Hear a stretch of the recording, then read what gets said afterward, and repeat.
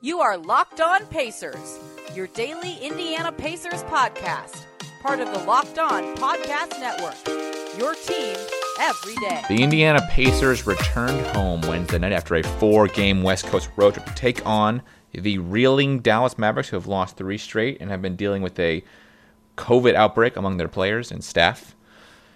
But the Mavericks for this game were mainly healthy, having most of their big three of Tim Hardaway, Luka Doncic, and Kristaps Porzingis in the lineup. Porzingis had a fantastic night, leading the way for all team with 27 points and really carrying this Dallas team for most of the night. Luka Doncic, the maybe MVP candidate, had one of his worst games of the season in terms of point production, going 5 of 15 for 13 points, but he did put up 12 rebounds and 12 assists, so did get that triple-double. For the Pacers, they were led by Domantas Sabonis and Malcolm Brogdon. Brogdon had 26 points, Sabonis 25. Throughout the game, the Mavericks held a pretty firm lead throughout most of the first half until a late second quarter run by the Pacers cut the lead to just 2 before the half. The Pacers then took a minor lead in the early third quarters and early fourth quarters, but Dallas was just too much. They had another nice night also from Tim Hardaway Jr. and Trey Burke. Hardaway had 19 points on 6 of 13 shooting, including 3 of 6 from 3. And Trey Burke had 22 points off the bench, which would overcome both of the Pacers' best bench players, Aaron Holiday and Jeremey Lamb, who had 13 and 10 apiece. Lamb, this was his first game back since tearing his ACL and meniscus in February of last year, as the Mavericks defeated the Pacers 124-112. Welcome into Locked On Pacers podcast. My name is Adam Friedman. As always, I'm the host of this wonderful show. And on today's podcast, I'm going to talk about this Pacers loss to the Mavericks, why the defense needs to be better, frankly, and something I've kind of noticed in the Pacers' wins versus losses, and talk about Miles Turner's impact on, obviously, the Pacers' defense, which is clearly huge. And then we'll talk about Lamb's return and what we liked, didn't like from it, and the positive takeaways that we see from it, because frankly, it was a really nice night for him, I thought. Really maybe the Pacers' best player this entire night. So to kind of sum up tonight's game in 3 points, let's say, the Pacers were thoroughly out-rebound. You had 49 rebounds for the Mavericks to 38 rebounds for the Pacers. They were actually not terribly beat on the offensive glass. They gave up 9, but had 8 of their own. But they were just... in terms of total shots, right, they took 92, the Mavs took 97. That says a lot when it comes to rebounding. Free throw disparity in terms of just some of the top-line guys not shooting well. So Sabonis mainly is the one I'm looking at here. He shot 4 of 9 from the line, missing some timely free throws here and there. That was not great. He had an okay shooting night, but just not a great free throw shooting from him overall.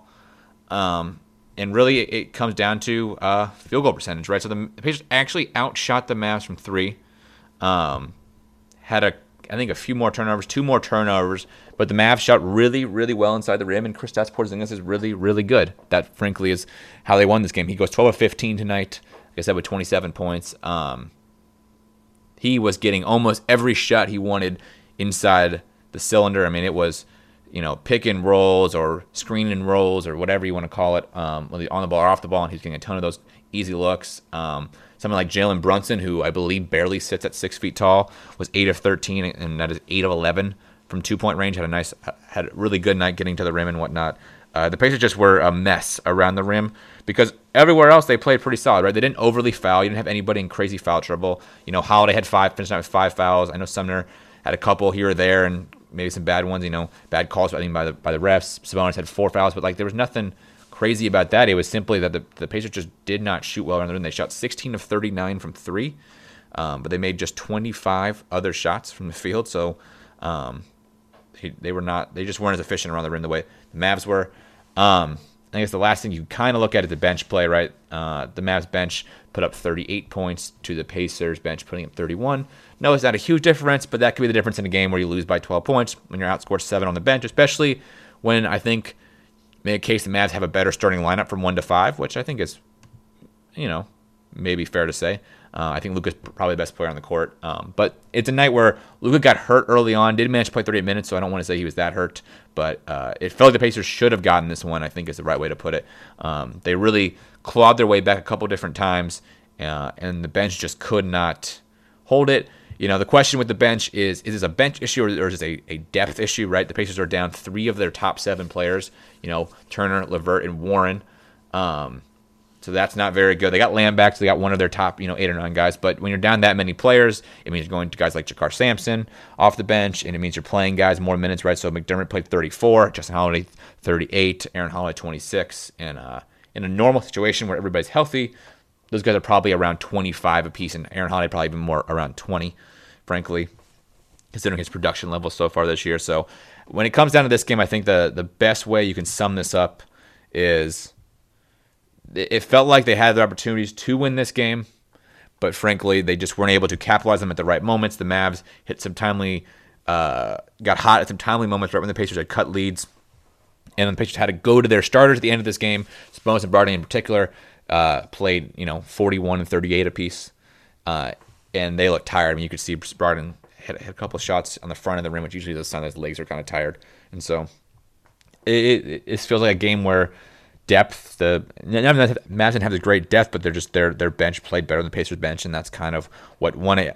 You would think on a night where Doncic has 13 points, I think I said before the game, if they held the Mavs or held Luka in check, right? When Luka is this guy putting up 28 points a game, so check for him is like, could he score 22, right? That was kind of the way they held CJ McCollum and Damian Lillard and Steph Curry the previous week and won both those games because they held those guys in check. Those guys weren't terrible, but they didn't score 30, 35, have a great night, right? Well, they held Luka in check, but they held basically no one else in check, and that's why they lost this game. And so, there's a lot with the defense. I think that could be said, right? They just had absolutely no rim protection, and so I think that's worth talking about next because the defense is going to become a major factor and story in this team going forward since they've got an injury to Miles Turner, traded away Oladipo, one of their better defenders, and just the depth issue, and they're playing a lot of smaller guards who are maybe not the best defenders.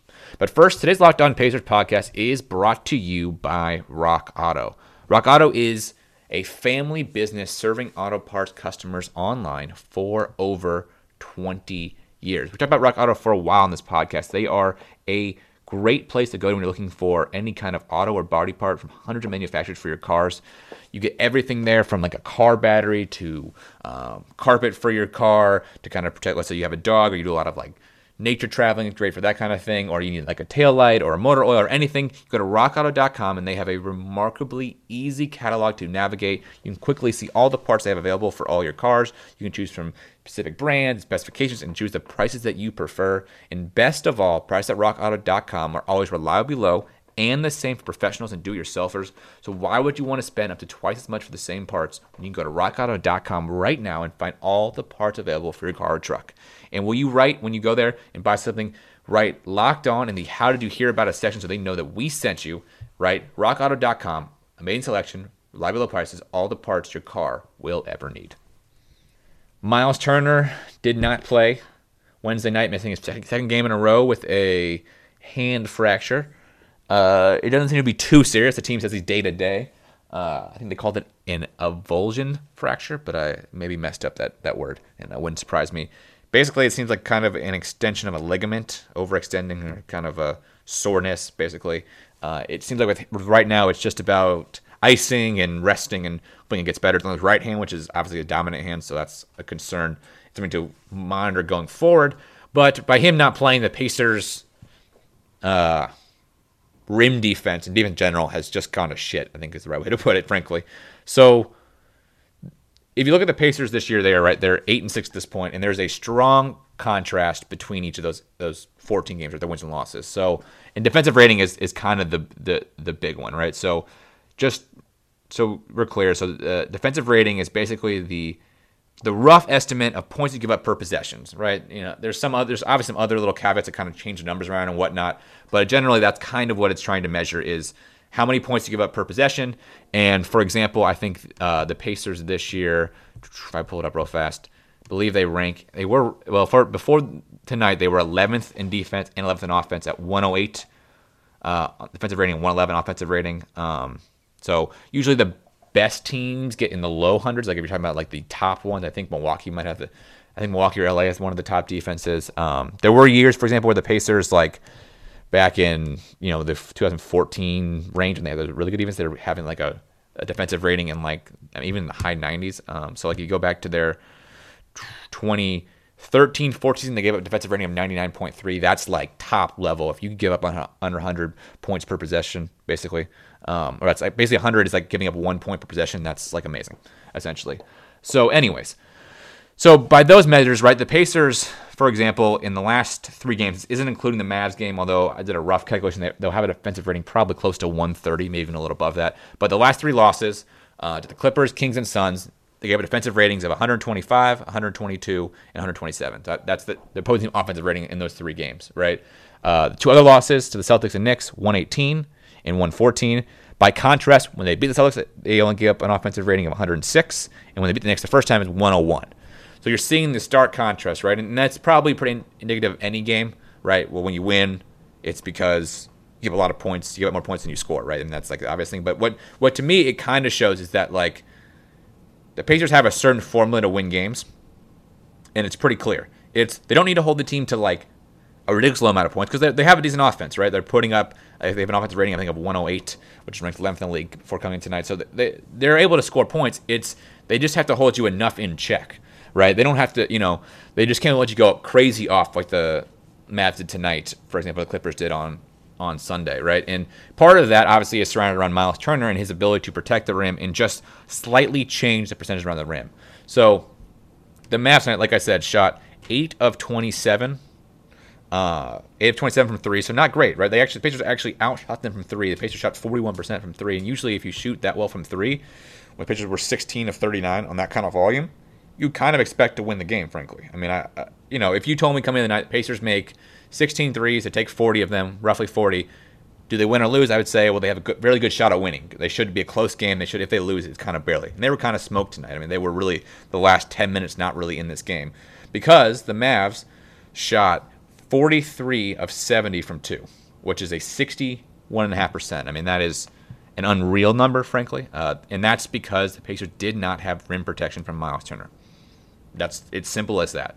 Miles Turner's rim protection, well, first of all, this year has been perfect. So I mean, sure, he makes some mistakes. Everybody does, but like what it does, it just slightly changes those odds, right?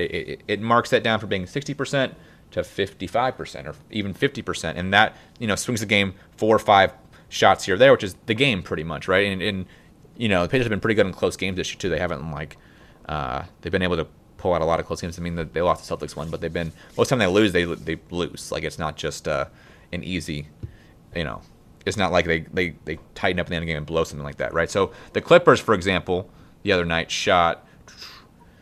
they made 29 of 49 shots from 2, which is 59%. So with both those Clippers loss and a loss at Mavs, you can see the shot chart clearly. It's around the rim shots. That's what's causing the Pacers games right now. And I don't really know how it changes. That's the issue, right? They don't, Sabonis just cannot replicate that rim defense, frankly. They have to score more, right? So like tonight you can make a very good case Sabonis just like he wasn't that efficient as he usually is, right? I mean, he goes 4 of 9 from the free throw line, which, he goes 8 of 9. That changes things a little bit. He shoots, instead of shooting, I think he shot 9 of 15. He has to shoot like 12 of 15. I mean, he has to be even better, frankly, when he has to play center because he's that kind of he's not really a liability defense, but he doesn't provide that extra boost that Turner does, right? And I think right now what we're really seeing the test of is, and I've always wondered this, right, is Sabonis' offense worth more than Turner's defense? And right now you can pretty much say no. Right? Because Sabonis had a pretty solid night. He had his numbers: 25 points, 10 rebounds, 4 assists, 9 of 15. If he goes 7 on the line, he has 28 points, but they still lose the game by 9 points. So it's not like that would have really mattered that much. And that really wasn't enough, right? You really need him to be like 30 points to counteract the fact that he has to play center in Turner's spot, where Turner is holding teams to like really dominant around the rim because he's a block machine and a deterrent just in general, and he allows the defense to play even more up to force the team on the 3-point line and stuff like that. He just does so many things, and so we're starting to see that put to test, and it's just interesting to me. I mean, hopefully the Pacers will get Turner back sometime soon. The Pacers' next game is Friday against the Magic, and then they play Sunday, against the Raptors. But they're really putting the test. This year is the first time I felt this basically all in the last 2 years of the Sabonis-Turner experiment. This is the first year I feel like they work together and they both need each other on the court. Because I think we saw in the bubble, when you have Miles and no Sabonis, the offense clogs up, right? And so you kind of see that they both provide a special skill set together that at the same time, if it can pair just enough, like kind of helps the team out, right? Because Sabonis can unclog the offense by providing screens and rolls and stuff like that, and Turner can make enough threes to be on the court. At the same time, Turner is an amazing rim protector, can force guys into all kinds of crazy shots around the rim at lower percentages, and if Sabonis can play just good enough perimeter defense, he can remain out there. And we're starting to see that this year, and so it's just interesting to see this kind of put to a test. And it's a small sample size, so we'll see how things go. I mean, this simply could also be the fact that they played a Clippers team who finally got rolling, the Mavs are finally healthy, and they really got off tonight, right? I mean, but it became pretty, at least with Porzingis, right? He had a really nice night around the rim, just kind of dunking all over this Pacers team and all kind of stuff like that. And so you kind of could feel the absence of Turner. And so the Pacers, the key is getting him back 100% healthy. You don't want to rush him back, get him hurt, and then you don't have him for a while, right? Let's let him get back, make sure he's not going to re-injure himself.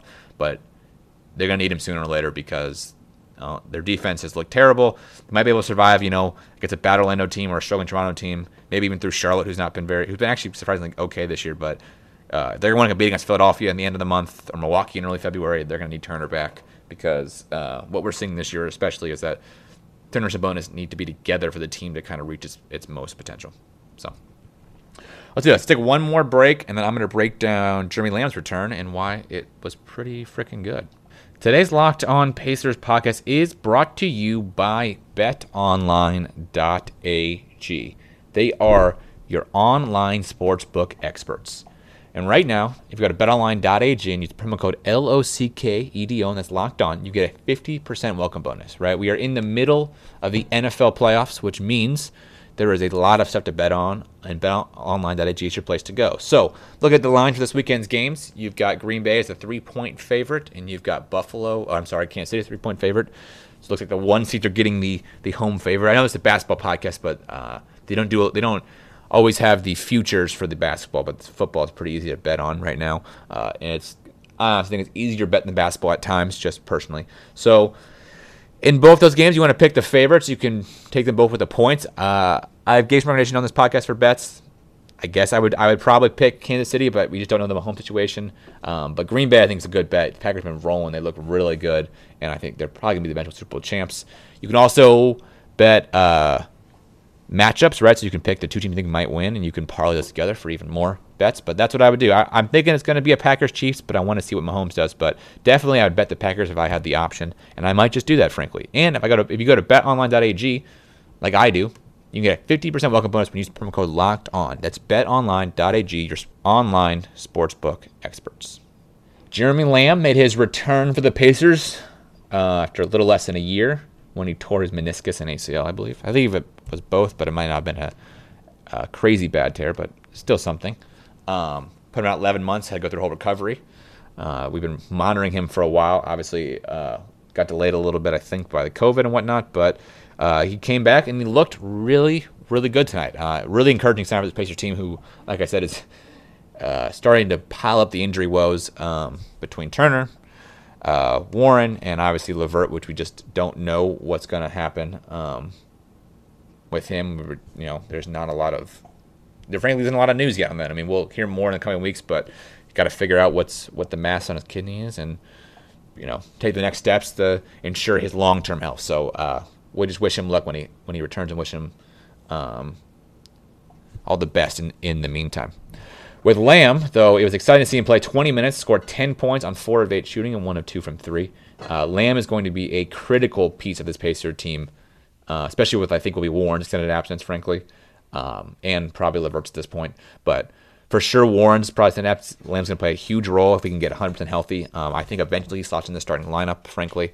I think at some point you're probably going to see a starting lineup where you see Justin Holiday, him, Sabonis, Turner, and Brogdon as kind of the 5, and then the bench goes back to McDermott, McConnell, Aaron Holiday, and then some surrounding cast of Sumner, maybe Goga, maybe a little Jakar, maybe a little Cassius Stanley, or Martin, but probably more likely Martin. But that's kind of what I think right now is the kind of best thing for this Pacers team, right? Obviously, if LeVert can return this year, you probably slot him into the Justin Holiday spot, and then you're playing Lamb as your fifth starter, which I think is one of the luxuries of the Pacers team. So Lamb, I think, played on the bench for the Hornets before he came to the Pacers, but he's a starting level player, right? There are a lot of teams where he would start, depending on, it depends how many guard teams have and whatnot, but he certainly is a starting level player, and that's why it was such a luxury to have him, right? He didn't even really play last year, obviously with the injury, and he even missed a bunch of games before then, and they didn't really miss him, right? They had 9 guys even without him, so he is that extra luxury. So he adds to this team when you're, if you're only down one of your, top, starters, he kind of slots right in. You miss 2, you start to feel it, but that's all I mean is if they get one of Warren and LeVert back, Lamb will start, and this team will probably kind of slot into a really decent kind of rhythm that will look similar to what they'll look like the next couple of years, right? Obviously, at some point, you want LeVert, Warren, Brogdon, Sabonis, Turner as your starting 5, but you will settle for the one with Lamb, and so that's why Lamb's play tonight is encouraging. It makes me feel like, give it a month, maybe even less, he can up his minutes maybe from 19 to 25. He didn't look like he had any, lingering issues, I think is the right way to say it, right? He looked like he could make every cut, every jump, wasn't really, with making his shot, consistently at least in the first half, did not have a great second half, but to me, it's probably just conditioning for him now, right? It takes time to get up to NBA shape. It'll probably take him about a month, but they play a lot of games too, so that should help kind of get him there faster. But it makes me excited, right? I there's always a concern when a guy gets hurt. How does he return and whatnot? Now with these knee injuries nowadays, there's not the same concerns, right? I mean, we've seen so many guys return from ACLs. The worst case scenario is Derrick Rose, which took him years, never returned. But like most of these kind of average to above average players are able to return to form because it's just not that debilitating of an injury anymore because of the surgery and all the update in medicine and whatnot. So, but you never know. So it's exciting to see that he came back looking pretty good. Just needs to get in game shape at some point. Needs to fit in, figure out how to play with some of the guys. But for now, it's exciting to see him return because he's a really talented player. I mean, like I said, on the current team with the current, 9-man rotation they're running, he is probably I want to say he's probably if you add Turner back in, right, and you go from the 9 of basically the 9 is Sabonis, Turner, Brogdon, both the Holidays, McConnell, that's kind of McDermott, that's kind of your 9. With Lamb, obviously, Lamb is probably your 3rd or 4th most talented player, right? He's probably behind Turner, Sabonis, Brogdon, but he probably slots in there as the 4th most talented player.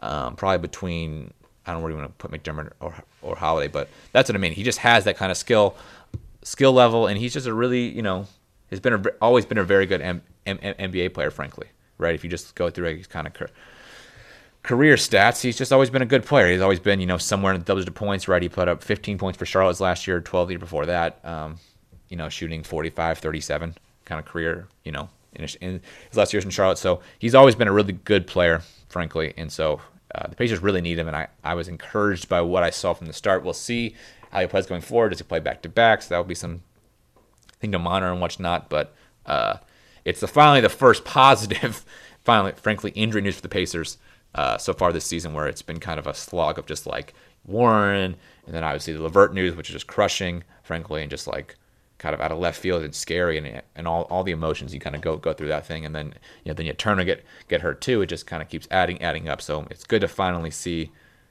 the injury turn a little positive, some positive news for the Pacers injury list is all. So I'm encouraged by it. I think this team will hopefully play a little better, but I am concerned, like I said, until Turner returns, whether they can really hold teams to enough points to win games. We will see. The next game is Friday against the Magic, and Tony will have a preview of that show for tomorrow. We will not have any podcast over the weekend. We take the weekends off, as always, but we'll be back on Monday with our weekly show.